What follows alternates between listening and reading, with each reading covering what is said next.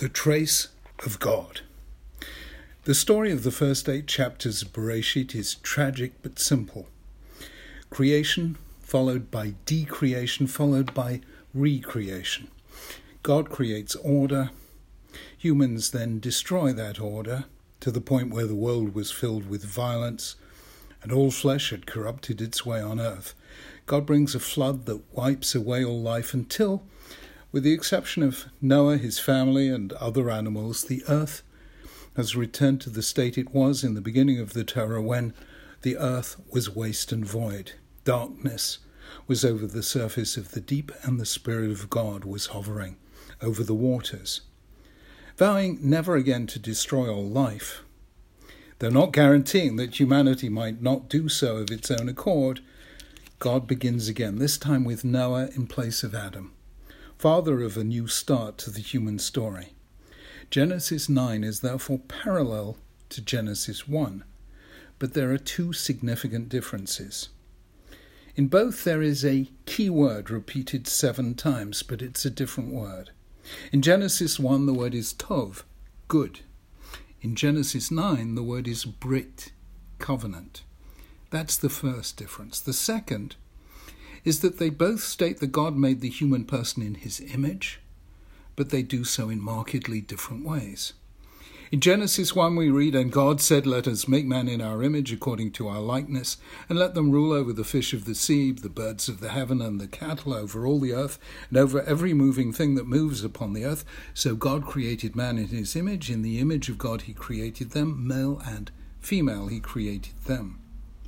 And this is how it's stated in Genesis 9. "Whoever sheds the blood of man, by man shall his blood be shed, for in the image of God he made man." The difference here is fundamental.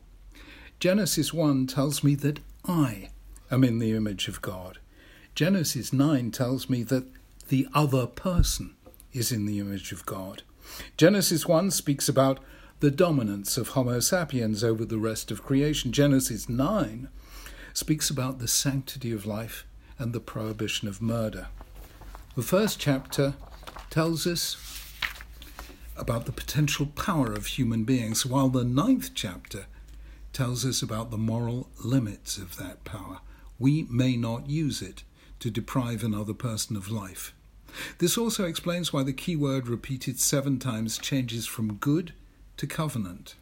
When we call something good, we're speaking about how it is in itself. But when we speak of covenant, we're talking about relationships. A covenant is a moral bond between persons. What differentiates the world after the flood from the world before is that the terms of the human condition have changed. God no longer expects people to be good because it's in their nature to be so. To the contrary, God now knows that every inclination of the human heart is evil from childhood. That's what the Torah itself says. And this despite the fact that we were created in God's image. The difference is that there is only one God. If there were only one human being, he or she might live at peace with the world. But we know that this could not be the case because lo tov heyot ha'adam levado, it is not good for man to be alone. We're social animals. And when one human being thinks that he or she has godlike powers vis-a-vis another human being, the result is violence. Therefore, thinking yourself godlike, if you're human, all too human, is very dangerous indeed. That is why with one simple move, God transformed the terms of the equation. After the flood, he taught Noah and through him all humanity that we should think not of ourselves, but of the human other as the image of God. That is the only way to save ourselves from violence and self-destruction. Now, this really is a life-changing idea.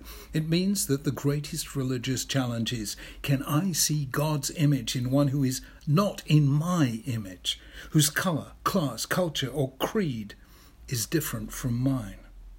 People fear people not like them. That has been the source of violence for as long as there has been human life on earth. The stranger, the foreigner, the outsider is almost always seen as a threat. But what if the opposite is the case? What if the people not like us enlarge rather than endanger our world? There's a strange blessing we say after eating and drinking something over which we make the blessing Shahakol.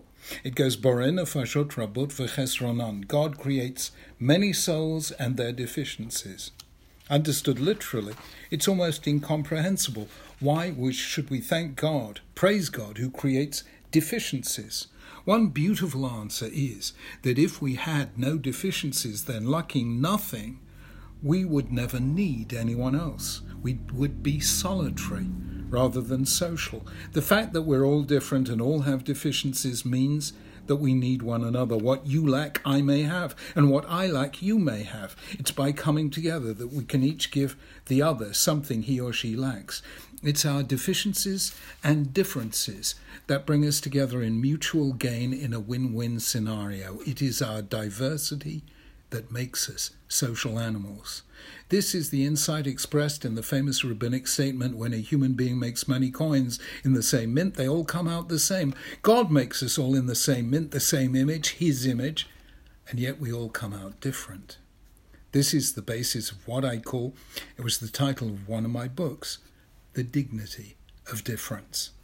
And this is a life-changing idea. Next time we meet someone radically unlike us, we should try seeing difference not as a threat, but as an enlarging, possibility-creating gift.